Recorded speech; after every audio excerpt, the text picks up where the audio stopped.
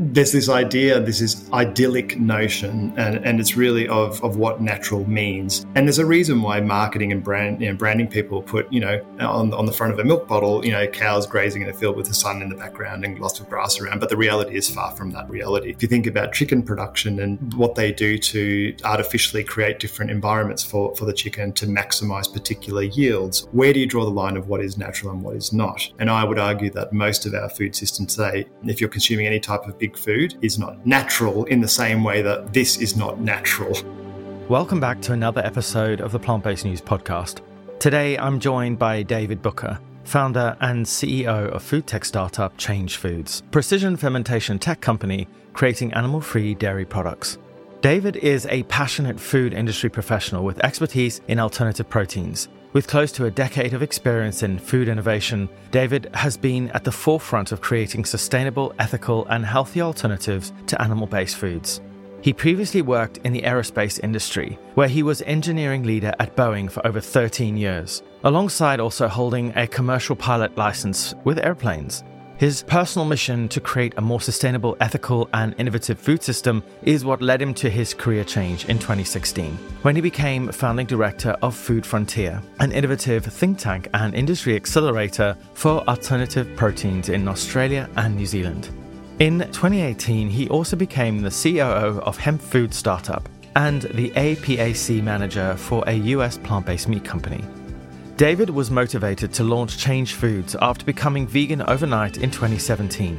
He started studying the food system and the animal agriculture industry, and from his experience in aerospace and engineering, he knew he had to create something that revolutionized the food industry. Change Foods is at the forefront of using precision fermentation to create animal-free dairy products that taste and perform exactly like traditional dairy, without any of the negative environmental impacts. David's work at Change Foods has become globally recognized, and the company has been named one of the top food tech startups to watch by Forbes. I'm so excited to have David on the show this week to hear his insights and experiences. As always, if you like this episode, don't forget to comment, like, and share. And if you're on Apple Podcasts, please leave us a review. It really helps get the message out there. Let's get to the episode. Thanks so much for joining us on the PBN podcast, David. I'm really excited to sit down with you and hear all about your company and all this amazing technology. Great to have you here. Thanks very much for having me, Robbie. Pleasure speaking today. What do you think an exciting future looks like? Well, I don't know. Maybe it has spaceships or time travel or people on Mars. What if there was something bigger than Mars? Bigger than Mars? What is it? It starts with cheese. Ooh, I love cheese. Everyone loves cheese. It just tastes so good. But there's a problem with cheese. So before we talk about all your achievements in recent years, let's go back in time and tell us how you discovered plant-based. Where did that all begin for you? Well, it was actually through conversations and from speaking with some really interesting people. One of them actually being Thomas King here in Melbourne, Australia, where I'm originally born and raised. Basically, I was an aerospace engineer for many years at Boeing, which I'll get into a little bit later, but had some really great and interesting conversations with Thomas out for dinner one time. And I was pretty enlightened by the inefficiencies in how our food was produced and just the cognitive dissonance. Growing up with food, actually, my parents both had cafes and restaurants my whole life. I even ran a cafe at one point in time. So pretty close to food and always being a foodie and enjoying my food, but really I always just had that veil across my eyes and around, how meat and protein is actually produced. And once I really sort of dove into it and someone really explained it clearly to me, I said, that warrants some further investigation. And of course, being an engineer and everything else, I love data and information. So I researched quite heavily for a bit and was pretty shocked from what I found. So that's pretty much where it all started. That was about 7 years ago now. And what were some of the most shocking things that you discovered? Like what was that trigger point that when you were reading or watching? What were the biggest things that really surprised you? I mean, a lot of people really always had that sort of cowspiracy moment, or there's usually some type of documentary that sort of tipped them over the edge. But for me, it was a culmination of so many different inputs and sources. I was shocked on multiple levels, actually, just from an animal treatment point of view, I guess. I just didn't realize it was as bad as it was. So that pretty much shocked me. But also just the engineer in me, once again, looking at the inefficiencies and conversion of like simple things like feedstock, the feedstock conversion ratio. into final protein that we consume. That was pretty alarming to me as well, right? From, anywhere from 25 to 30 calories input for 1 calorie output for beef, for example. And of course, the statistics vary depending on location and many different factors, but nonetheless, really, really inefficient sort of conversion ratio. And versus sort of chicken on the most efficient of the main meats end of the spectrum, which was around 8-1. And that still was really alarming to me. I was like, wow, so we're spending so many of Earth's precious resources in terms of what could be used to feed people. Yeah, and we're redirecting it to animals to feed then a smaller percent of people that can actually afford it. So it was just a complete redistribution issue. And of course, then my systems thinking mind came into play. And I just got really excited by the potential to disrupt and change the way that system works and operates to make it vastly more efficient. And that's where it all started. I just found a new passion and it took off from there. Amazing. Yeah. Well, I'm interested in that because obviously, aerospace engineering is a very specific career. And then the food industry and food technology is also very different, though I can see how the engineering part, because obviously food is made up of molecules. And in a way, you're building and creating huge machinery. Food in a way is a form of machinery, isn't it? It's something that engineers and shapes our bodies and our culture. But yeah, how did you make that switch? Like, how did the transition? Did you have to retrain? Like, what was the process? Yeah. I mean, it's a long story, but I'll try and cut it short. But really, that's the most common question I get asked is how do you go from aerospace to food? But surprisingly, the more I answer it, the more I discover the parallels between that transition and the carryover of all the skill sets and knowledge that I garnered in an industry for over 15 years into sort of the new food tech challenge, if you like. And really, the big part of that is the systems engineering approach. In aerospace, for decades, really the quest is how do you create new materials to make them lighter or more efficient or stronger? So you're investing a lot of energy and R&D, research and development, into creating new materials, high technology materials. But then the quest is how do you create a manufacturing supply chain from those new materials? How do you scale them? How do you, first of all, it's driven by quality and then it's driven by cost. How do you bring down the cost dramatically of those exotic materials into something that's actually commercially viable in a highly regulated, fine, small margin industry? And surprisingly, what's happening in food now with the introduction of more and more technologies into food is exactly the same plight. How do you instead take high R&D materials? It's now high R&D ingredients, such as what we're working on, which is in the dairy sector and the dairy space. So how do you create, first of all, those new materials through research and development?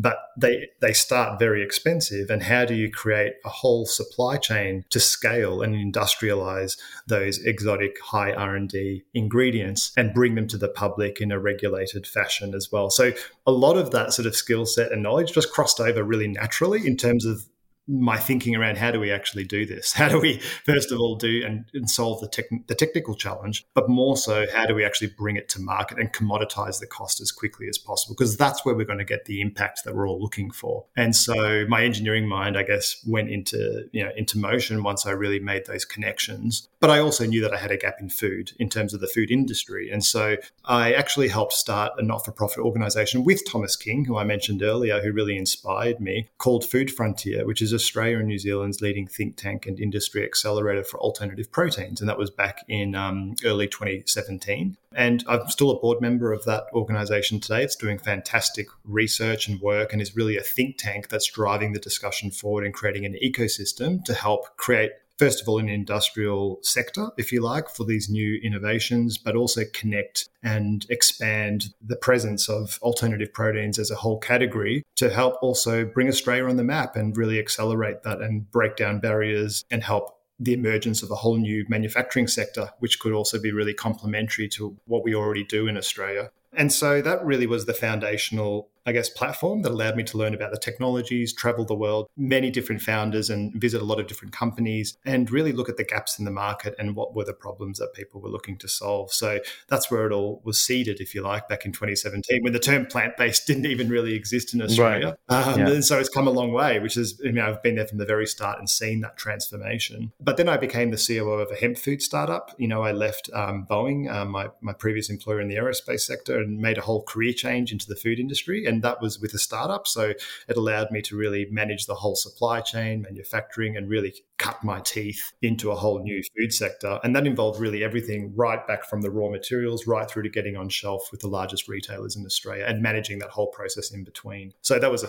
fantastic, stepping stone, if you like, to transition into the food sector. And then I also helped a US plant-based meat company called Hungry Planet, which has got some fantastic plant-based range of products with some fantastic founders, which I met during my journey through Food Frontier. Todd and Jody Boyman, who, I'm just huge fans of and love the products, and help them really sort of set up and expand some of the operations in the APAC region. But then it was in 2019 when I really figured out what I wanted to do with Change Foods, and that's when it was founded. That was in the precision fermentation space, which really excited me the most out of everything. That's where this team comes in. They have a big idea. We're using the smallest of things, microbes, to help solve a big problem by making cheese without the animal. You can do that? Yep. The secret's in the ingredients. We can make them identical. Same taste, texture, and nutrition. This is cheese for our future. Cheese that requires about 100 times less land, 10 times less water, and 5 times less energy.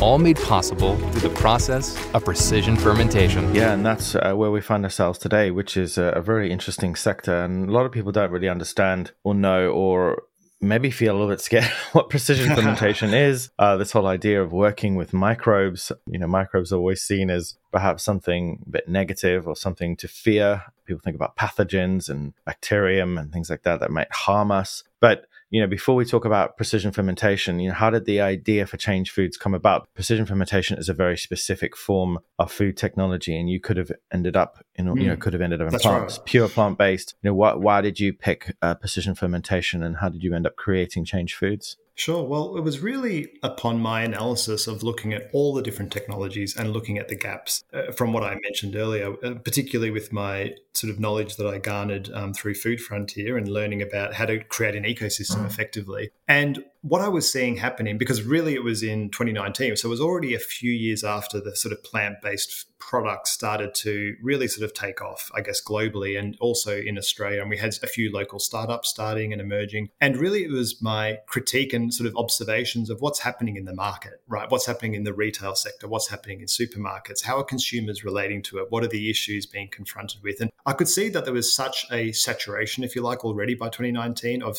fantastic plant-based products, of which I was working for Hungry Planet, a really great product range. But what I was seeing is that we just didn't need another one as far as I was concerned. What really drove me the most is how do we affect mass change? That's what really inspires me the most. I love supplying to the vegan and vegetarian consumer base, but I was seeing issues with penetrating through to that. So if you think about the disruption of innovation curve, there's that chasm, which is around the 14 to 15% market share spot, which is sort of the early adopters. You get the innovators, which are the first adopters, and then you get the early adopters, but how do you penetrate into the early mass market? That's what interested me the most. And that's where I felt like there was the biggest shortcoming with plant-based products, simply because there's more education to be done. I think it will organically get there, but I really was interested to how do we bring a product to the market that can accelerate that tremendously. And so to me, it was about producing an identical product, because that's what people are ultimately looking for. There's people already transitioning, if you like, or are aware of changing their diets for multiple reasons. It could be for health, it could be for environment, it could be for the animals. That's fantastic. And that will organically continue to grow. Whereas what I really wanted to solve for is that early mass market, which are looking for an identical product. And I think that's what appealed to me around the cellular agriculture side. But what I liked about precision fermentation, particularly when you think about cellular technologies, is that it's been used industrially for over 40 years. And so I love the fact that there was already an industrial scalable pathway to market. There was technology and infrastructure already producing products that consumers are eating, by the way, and including in cheese and dairy. So in fact, 90% of cheeses made worldwide today are made using an enzyme to curdle the milk. So when you think about pouring milk into a giant vat, you add an enzyme called chymosin, which is typically from a calf's stomach. But since the early 1990s, it's been produced synthetically using this exact same technology, precision fermentation. So people are already consuming this technology in their food, most times without knowing it. And it's also used for a lot of flavorings, high-value ingredients, antioxidants, vanillin, there's extracts, there's lots of different things that this technology is already being used within our food system. But it's also used to do things such as create insulin to treat diabetes. There's many industrialized examples where it's clearly proven to be safe. Consumers are already, I guess, consuming outputs from this production process. So I really love the fact that we can get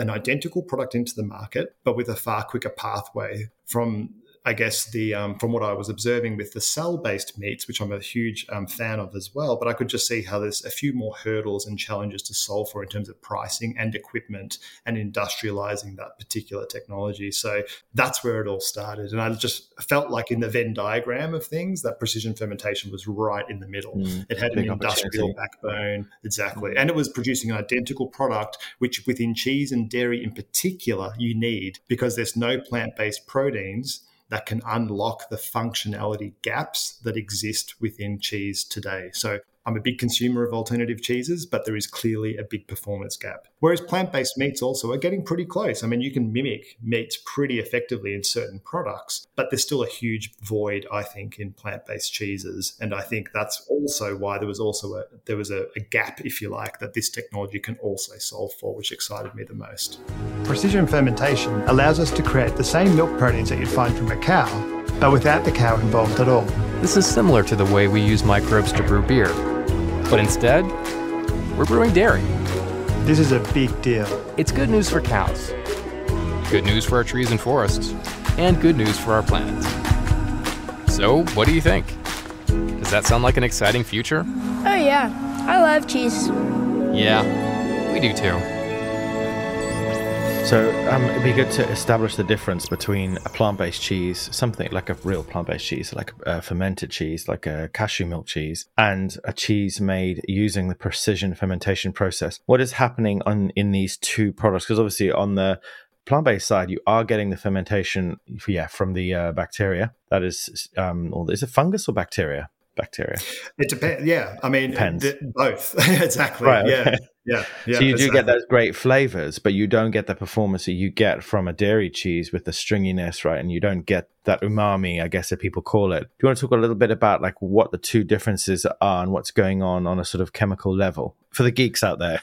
Yeah, absolutely. No, it's absolutely worth explaining what this actually means. What is precision fermentation? And of course, I had to learn this myself, right? many years ago. But really, fermentation has been used for centuries, if not millennia, to produce many products like beer, wine, cheese itself, tofu, etc. But that's what we call traditional fermentation. So it's taking a solid mass, and there's usually wild microorganisms, whether it be bacteria or yeast, that do something and transform that product. So you think about milk, we add the enzyme that I mentioned before, chymosin. Suddenly that triggers a fermentation process by which there's then enzymes and different interactions occurring within the structures in milk that break it down into its constituent components. And then you can create fantastic food products like yogurt and cheese and so forth. So we're taking the principle of fermentation, but we're bringing it into, I guess, the 21st century by leveraging other technology such as biotechnology, so gene editing and so forth. So what that means is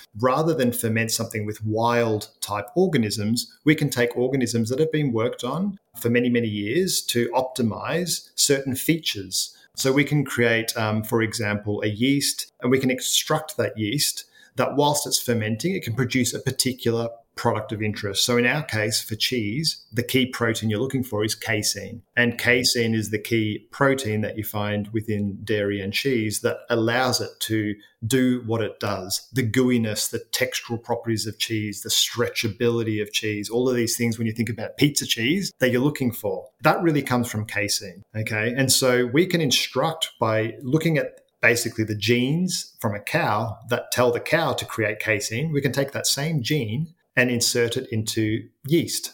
So effectively it becomes like a miniature cow. So when it's fermenting, it's producing its own natural proteins. How does that actually work though? How does the actual microbe, because you mentioned the DNA from a cow, how do you get the microbe to accept that DNA? Is that with CRISPR? How is it done? No, so CRISPR is a gene editing tool, but really over many years of biotechnology, there's been lots of science to show that basically organisms can take foreign DNA. So there's very standard protocols and tools used within biotechnology whereby you have basically circular rings of DNA called plasmids that you can actually, and a lot of them are like little toolkits. So you can take a plasmid, which are already being created, and you can plug in different genes into it, right? So you can take a plasmid, which is a circular piece of DNA, you can plug in whatever gene you like into that plasmid. So it's basically like a kit. And then you use different techniques for that plasmid to be, I guess, absorbed, if you like, into the organic or natural DNA of that particular cell, whether it be a yeast cell or bacterial cell, that particular organism. So then it becomes inherent in that particular DNA of that organism. How does the cell know what to... I'm getting real deep here into DNA. Yeah, that's right. But how does the cell know what to do with that DNA? Because obviously you're introducing that piece of DNA. And of course, as those that paid attention in biology, organisms have very long DNA, the double helix has a lot of DNA information in it, thousands and thousands and thousands of pieces of DNA code. How does the organism that you're introducing that specific piece of DNA know where to integrate that DNA? Does it sort of just absorb and then it just sort of jumps into life? Like, how does it? It may seem like a dumb question, but... No, I mean, and I'm not, by the way, a molecular biologist. So even I have limitations in my understanding when it comes to this. So this would be something I'd deflect to my chief scientist officer. However, from my understanding is that, yes, it does actually just form part of its intrinsic DNA as an entirety. And this particular plasmid, it would make multiple copies within the organism, and then it will just synthesize. And so it's basically genes. So genes turn things on and turn things off, right? So this is as it's metabolizing. So as the yeast or the microorganism is living and eating and consuming sugars and metabolizing and doing all of its organic bioprocessing, well, because it's got this DNA as part of its unique code, it's also doing whatever that gene instructs it to do. So if there's a gene that's saying, express casein, then as it's metabolizing and doing its thing, it's just expressing casein as it's doing everything else. It's like code. It's like computer code, isn't it? It's exactly like computer code. Exactly right. And it's really fascinating. I mean, this is something that's been discovered around just how you can introduce plasmids into microorganisms and take advantage of that. So really what we're doing is coding in a particular sequence that we would like that organism to produce. And so we're taking advantage, and that's once again been used for many different purposes. So the quest is then, how do you maximize the creation of that particular compound that you're looking for, which is where the term precision fermentation comes in. Because you want to precisely produce that one compound because you're looking for one particular compound, or maybe two, depending on how what things you code into that plasmid. And then you don't really want anything else. All you're looking for is harvesting and maximizing, in our case, casein. So we want to maximize the amount of casein produced, and we want to purify that then after fermentation away from the rest of the organism and everything else. So people always ask me, is this a GMO product? And that's a very difficult question to answer because it does come down to the regulators and how they would then classify these particular ingredients. But my simple response is, well, it's GMO derived. There's no hiding that. We are obviously using genetic engineering to modify the organism. However, the end product, the output, the casein itself is just casein. There's no genetic modification of the casein. It's just protein. What we're then doing is purifying that protein away from the organism, and that's discarded. The organism is effectively killed, if you like. It's denatured as part of the harvesting process of that protein, and then you're discarding the rest of the ferment, the broth, everything else, and all you're left with is that one particular compound that you're looking for. That's why it's precision fermentation as opposed to traditional fermentation, where you basically just take everything that comes along and you consume it as it is. It's so interesting. But obviously, all this is being done with a desire to sell a consumer product, and consumer awareness and understanding of this product is incredibly poor at the moment. Most people who've heard about this technology use the word like lab grown, mainly because the way the media refers to it and talks about it. Obviously, it's not grown in a lab. When I first encountered Change Foods, it was through your CMO, Irina, and she educated me a lot about how it's actually more to do with a brewing process, a lot like how beer is made, rather than something that's grown in a lab. But how do we educate people? Because obviously you're dealing with a couple of things here. You're dealing with something which people perceive is made in a lab. It's artificial. It's not natural. And then we're also dealing with the negative press around GMO. So there are many people who are terrified of GMO. They think that it's going to cause harm and ill health to them and their families. So how do we get over the hurdle of, trying to get past these two challenges when it comes to perception? Yeah, and there's many different components to that answer, and there's many different lenses to think about in response to that. But certainly one of them is how do we educate the consumer? The reality is that, once again, this is already being used in food. A lot of people don't actually know what they're consuming to that level of detail already. So one question, if not paradox, is, well, we want to be transparent, of course, but at the same time, half the products that we're eating off the supermarket shelf are ultra-processed and are made from bioengineered ingredients, but yet we don't question how is that chemical that I don't understand produced, right? Is that safe for me? So I would just rebut, first of all, by saying, well, we're just using the exact same thing that's already used in many of your food products, and I would argue that ours is even healthier than half of the chemicals that you're consuming on a regular basis in everyday life. So first of all, as long as we've got this rational perception of what we should be eating in nutrition and what's good for us. But at the same time, food is an extremely emotional experience. It's embedded within culture. We think of a diet, we want to eat healthily, then we eat junk food the next day because it's emotional.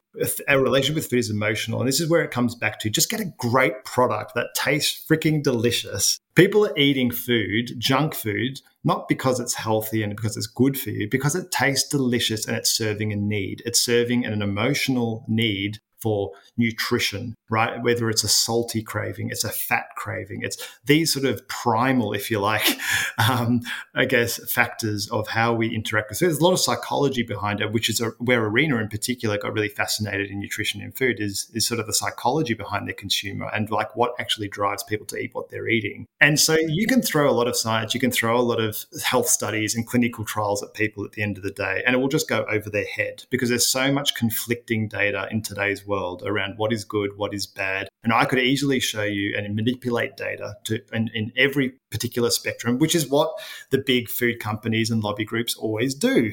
They will fund studies, they will create conflict for the very purpose of confusing the consumer. So my question is, speak to the truth, point to the science, show that it's safe, work with the regulators, obviously get it GRAS approved, work with the FDA, show that it's safe, show that you've got a consistently reliable, safe production method and process, prove that it's identical to the actual thing that people are already consuming. All we're changing is the process. The product is the same. And I think really that's what you've got to rest on in terms of the consumer's understanding. We're producing what you've already eaten, since you were born, if you've consumed milk and dairy. All we're doing is producing it in a different way. And once people sort of get over that point, I think it breaks down that barrier. And once they try it and see that, look, tastes identical, in fact, it's delicious, it's giving me what I'm looking for, but without the lactose, without the cholesterol, without the downsides of dairy, but giving me what I'm looking for in a delicious piece of cheese, which is not a health food. Let's face it, cheese is a luxury item. It's full of fat. It's an indulgent experience, and we can deliver on all of that. And so there's a multi-pronged approach of how you deal with that. Yes, you have to educate consumers. You have to be transparent, absolutely. And every company in this space needs to do that. But at the same time, a majority of the consumers will not care. A majority of the consumers will be driven by cost, tasting delicious, and getting it into their mouths and into the market and availability, all of those things. So you've got to have a multi-pronged approach in terms of how you deal with this. You've got to use the right language, first of all, and not let the media grab hold of it. It's really disappointing how every article, and it's really to create reactions and to create, clickbait and all of those things. And that's why it's lab grown has sort of stuck into the lexicon. But the reality is all food starts in a lab. All we're doing is using a giant fermenter as you would in beer making. And rather than brewing beer, it's brewing milk effectively, or casein in our case. So think of like a brewery in the future where you just have giant tanks and it's producing a particular compound that you're looking for. And then you just harvest that. And off you go and you're creating the identical product that we've been consuming safely for many years. So as long as you can prove that it's safe, and there's a lot of tests and trials, and that's part of the food safety process, then really that's what's paramount to showing that it's actually safe to consume from the consumer point of view. But then there's all the emotional, psychoanalytical side of food, which we can really, it's around getting it to consumers to try. And, working with people and putting and sort of reducing that fear factor by saying that, well, we're already eating this in our food today. A major international report from Rethink X predicts that making real dairy without cows will wipe out the global dairy industry by 2030. Once it's cheaper than dairy from cows, big companies like Nestle could switch their milk powder supply to the animal-free version. And our milk powder exports could be doomed. Rethink X are saying in the US dairy industry something like a 90% reduction in their cow numbers within a decade. How realistic do you think that report is, and how worried should New Zealand farmers be in terms of them having a sustainable career? I think they should be really worried. I think the last thing the dairy industry should be worried about is a 10% greenhouse gas emissions by 2030. I think they've got to worry about, will they even be around in 2030? We're going to see the most consequential shift in food production systems that we've ever seen in the past 10,000 years. Cow as a technology will become redundant. This new technology is exponentially more efficient, and that means that we're seeing a huge, incredible shift, the biggest one in humankind in the way food will be produced. So let's just compare the two. We've got milk that comes from a cow. You mentioned casein, which is a form of protein. It also comes with fats and also many other things we don't want in our bodies, like hormones and bovine viruses, a bacterium, goodness knows what else that comes with it when it comes from a cow. Obviously, it's pasteurized, which allegedly kills most of the pathogens or any issues with the milk. But people then consume it, and it can cause widespread health problems. The health part of these products is called into question because obviously casein has been seen as an issue for people, especially the amount of casein people consume. How similar is this product? Because obviously, as you mentioned, saturated fat is dietary fat, and dietary cholesterol is an issue for people's health. Will this product be healthier? Because obviously,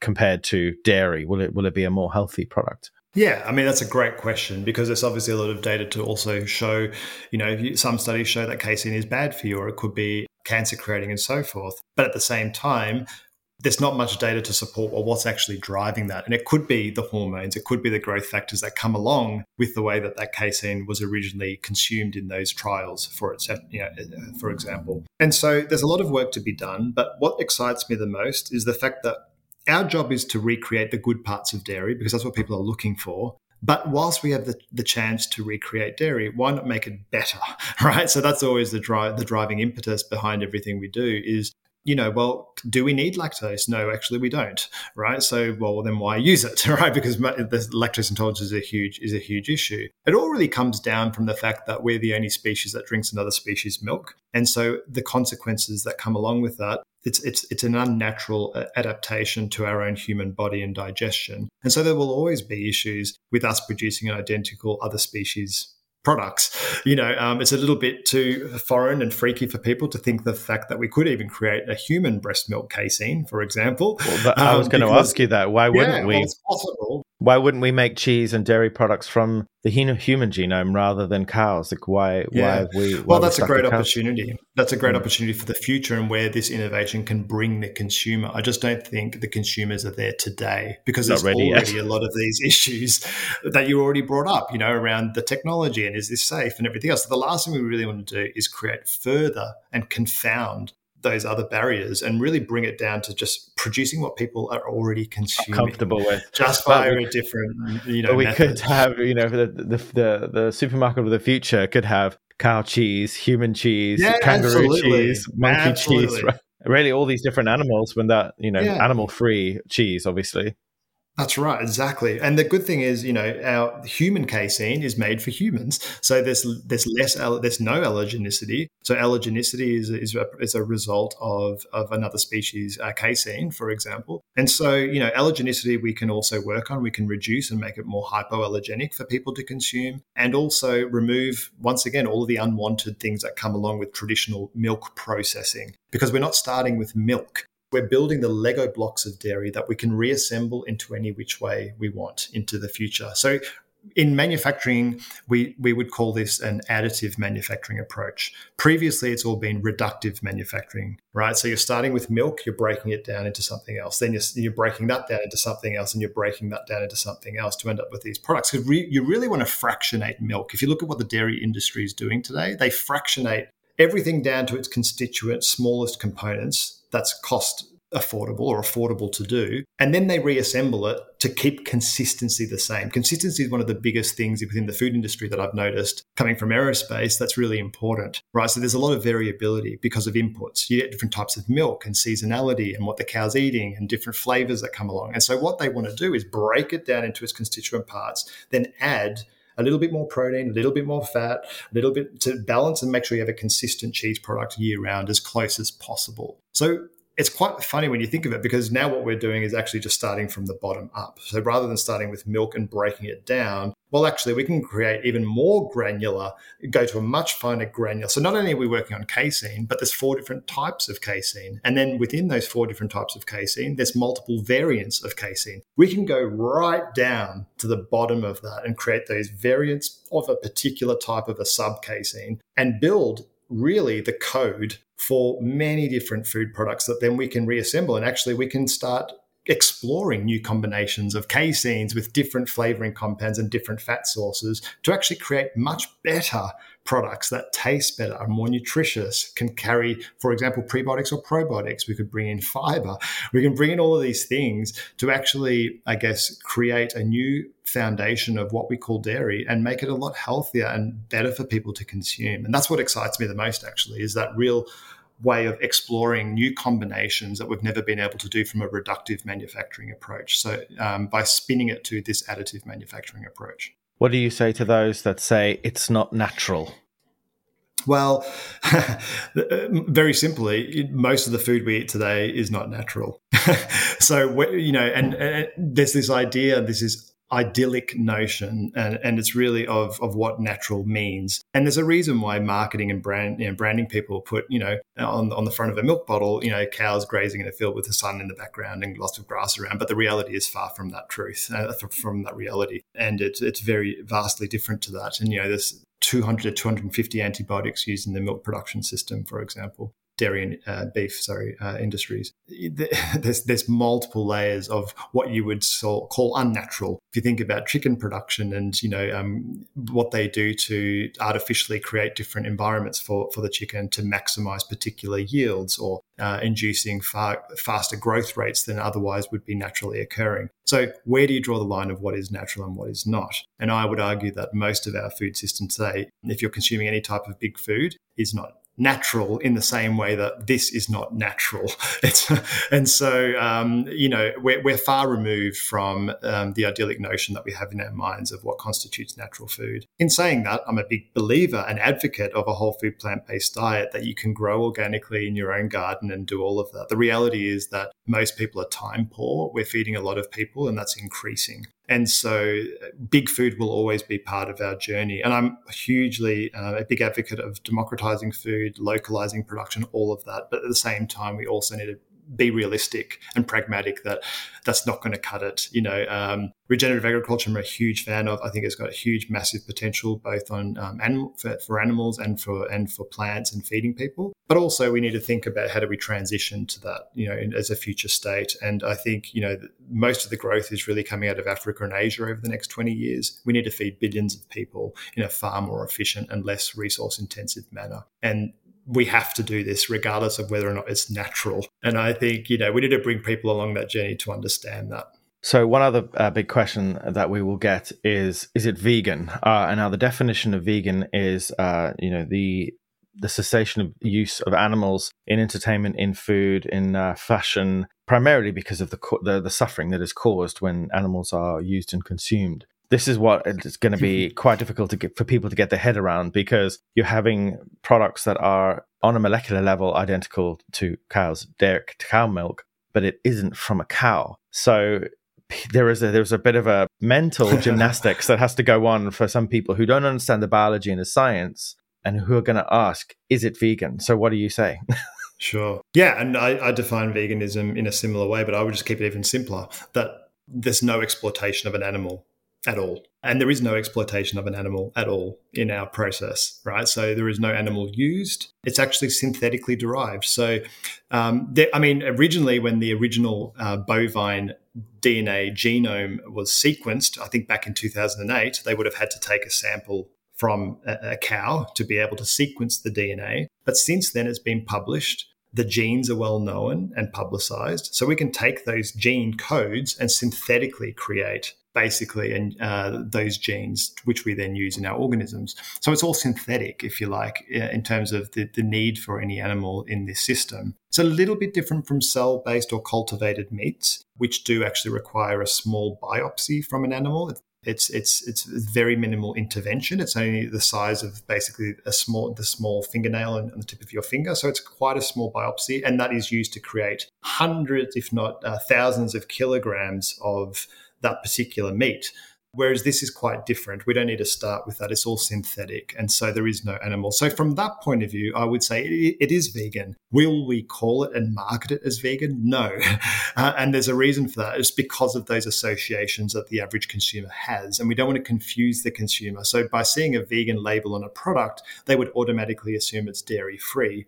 And of course, ours isn't dairy-free. It's identical to dairy. So if you're buying a product called vegan because you have a dairy allergen, we certainly wouldn't want to confuse consumers that would then pick up our product and then have a reaction because the allergen is the same as they would typically get from traditional dairy. So from a labeling and marketing point of view, we don't use the term vegan, which is where the term animal-free dairy sort of really emerged to sort of show that it doesn't use an animal, but really at the end of the day, it's producing an identical product. So it would be animal-free X, animal-free milk or protein or casein, etc. So it's saying what it is and what it isn't at the same time.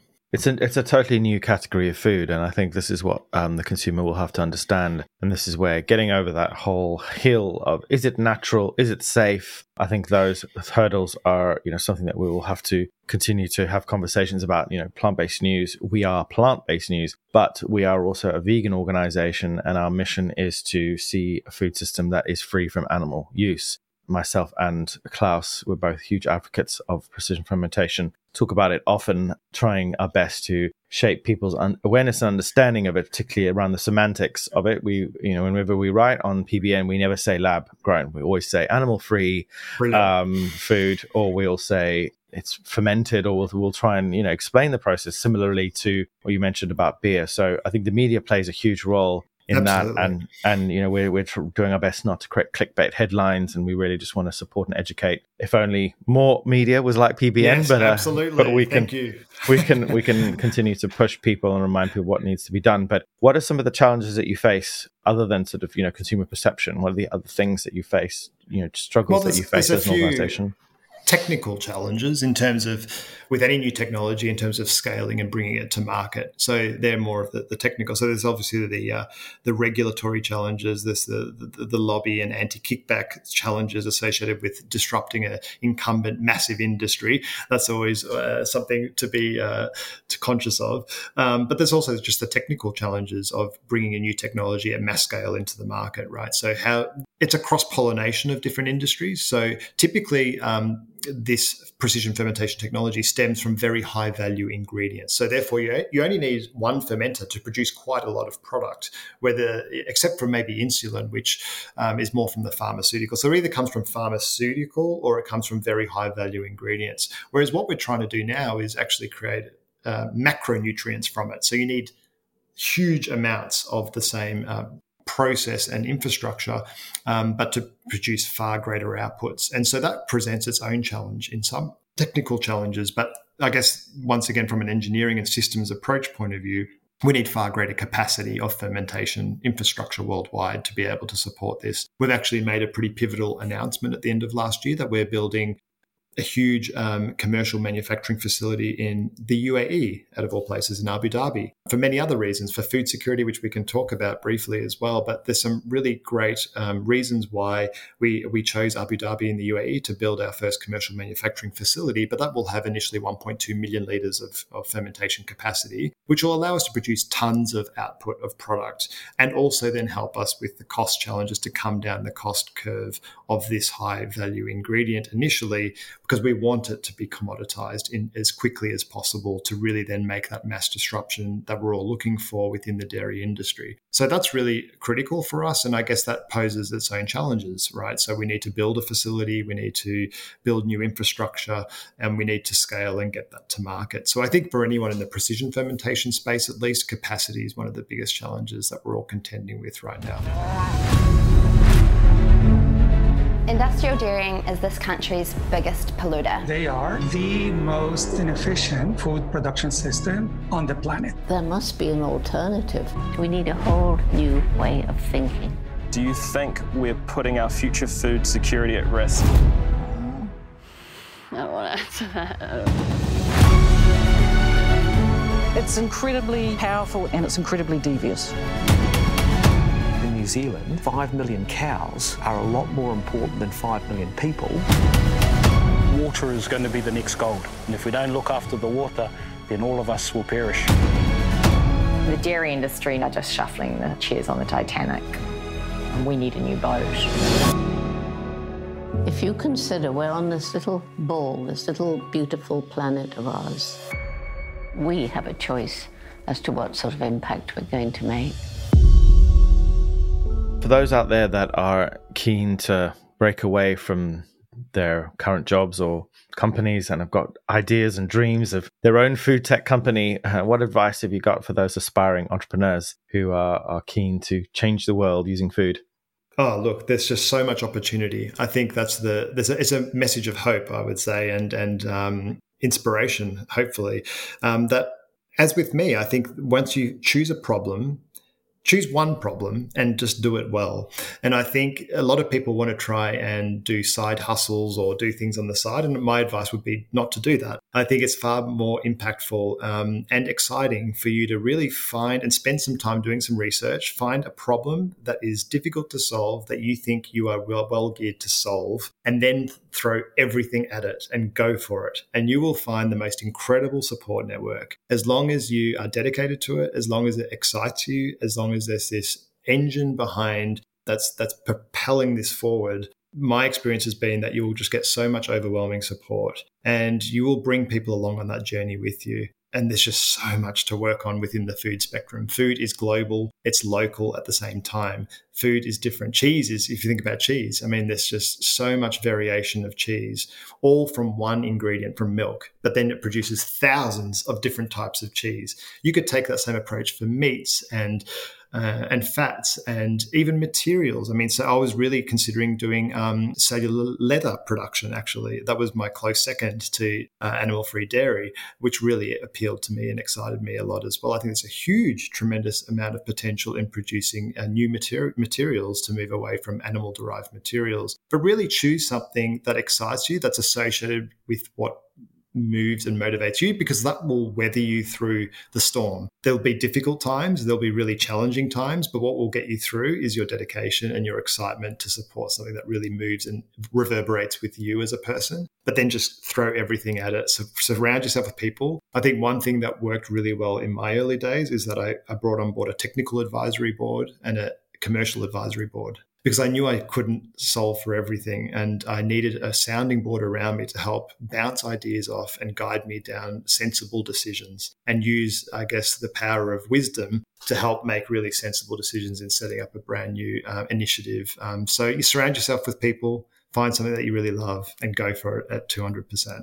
Why does the world need animal-free dairy? Why does it matter? What's the most important things about it that matters to us today? Because we need to double the amount of protein we're producing over the next 30 years. Okay, we're already using, so when you think about cheese as a product in itself, it's the third largest greenhouse gas emitter of all food products behind beef and lamb per kilogram. It's by far the largest freshwater consuming product of all food products by over a factor of 2, even over beef and lamb. So there's a huge amount of intensity of resources that are required to create. I mean, forget about even the animal suffering that's involved in the industry. Let's just put that aside for one moment, even though it's just vastly cruel, in my opinion, in terms of the whole dairy industry itself. But when you think about just the inefficiencies, it's required because we're using so much of the Earth's resources to create a product which is going to continue to expand incredibly with the growth of Asia and Africa. So,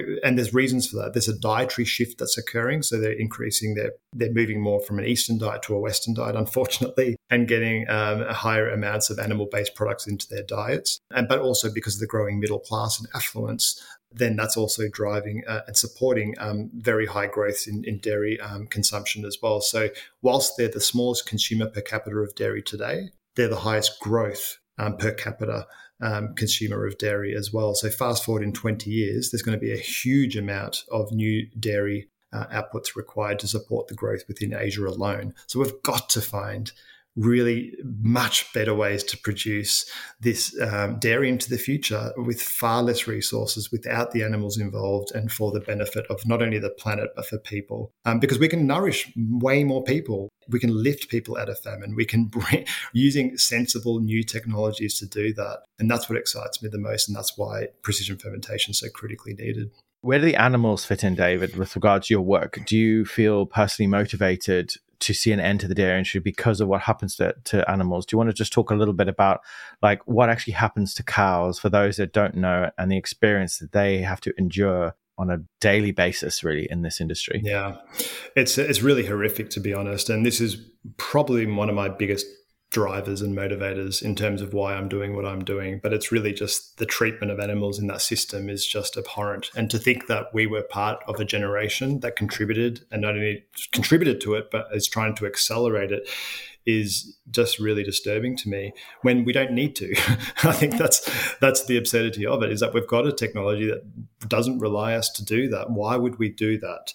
And really, when you think about, I mean, the biggest shock to a lot of people is they don't even realize that cows have to be impregnated over and over again to create milk. And I think that just goes to show the cognitive dissonance that most consumers actually have, is they don't actually make that connection. So not only are we then, inseminating cows to impregnate them on a yearly basis to keep producing milk, but then, of course, there's that treatment of pulling away their calves, usually within the second or third day, with them screaming in agony, and all of the trauma that comes with losing a loved child, which really wants them and wants their milk. And of course, they put spikes on their udders to prevent them from even suckling the milk as well, because that's losing production yield. So it's a very draconian, industrialized process, which really, first of all, creates a lot of, they're deeply traumatized year after year. And so it's, there's an traumatic experience that they're going through from a bodily point of view.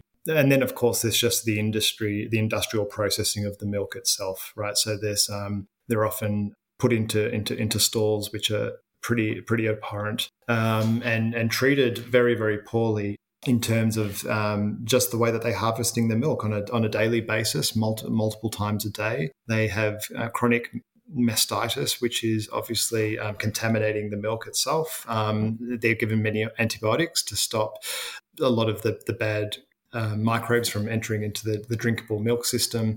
And so they're pumped full of antibiotics and medicine and everything else that comes along with it. I mean, it just goes on and on and on. I mean, you can really talk about just the whole system itself. For them, then at the end, when they're having calves, if it's a male, it gets pretty much goes to get slaughtered. If it's a female, it goes into the life of servitude as their mother has been through, to only then for all of them to get slaughtered at the end of that process anyway. So this is where you're living a life of hell, if you like, and then still ending up getting slaughtered at the end of it, which is just really, really, there's no other word to say apart from just abhorrent and cruel. So really, that's what I want to see the end of. And I think we just don't need to do that. And we just don't need to do it from multiple levels, but let alone just the ethical side of treating another sentient being that way is just shouldn't be allowed, period. Before I let you go, I always ask my guests this one final question. If you were stuck on a desert island and it was just you and a pig, if you had a book and a vegan dish and a music artist, who would you take with you and what would you take with you? Oh my gosh, this is a tough question. Plant-based dish. I mean, I'm just a real sucker for just a really great Buddha bowl. It's pretty boring, but like just a really good, wholesome. That's my personal favorite. I love it because it gives you everything you need. It's healthy. It can sustain you. So I'd probably be that. Just a pretty boring, whole food plant-based dish. A book, gosh. I mean, I get pretty bored. I go through a lot of books in terms of I just couldn't read the same book over and over again. So I don't know.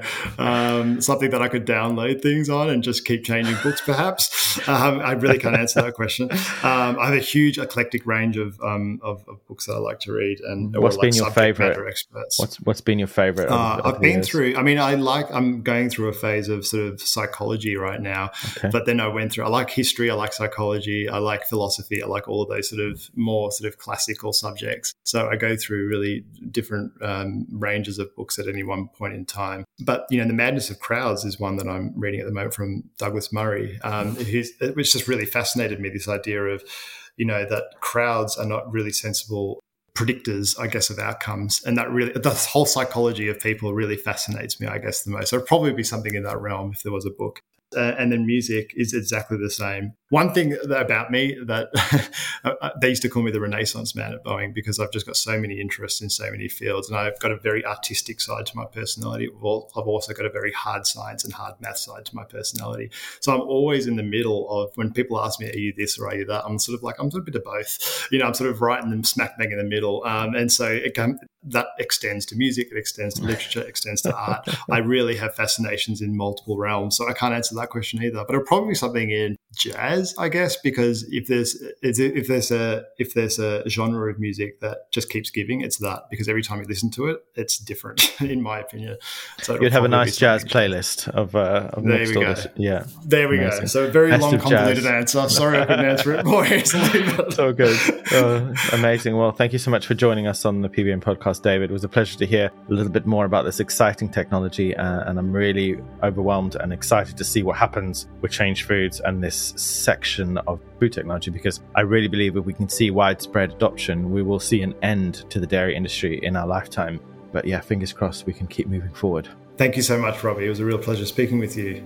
Thanks for joining us, everyone. I've been your host, and this is the PBN podcast. We'll be back next week with more food, fashion, technology, animals, everything in between.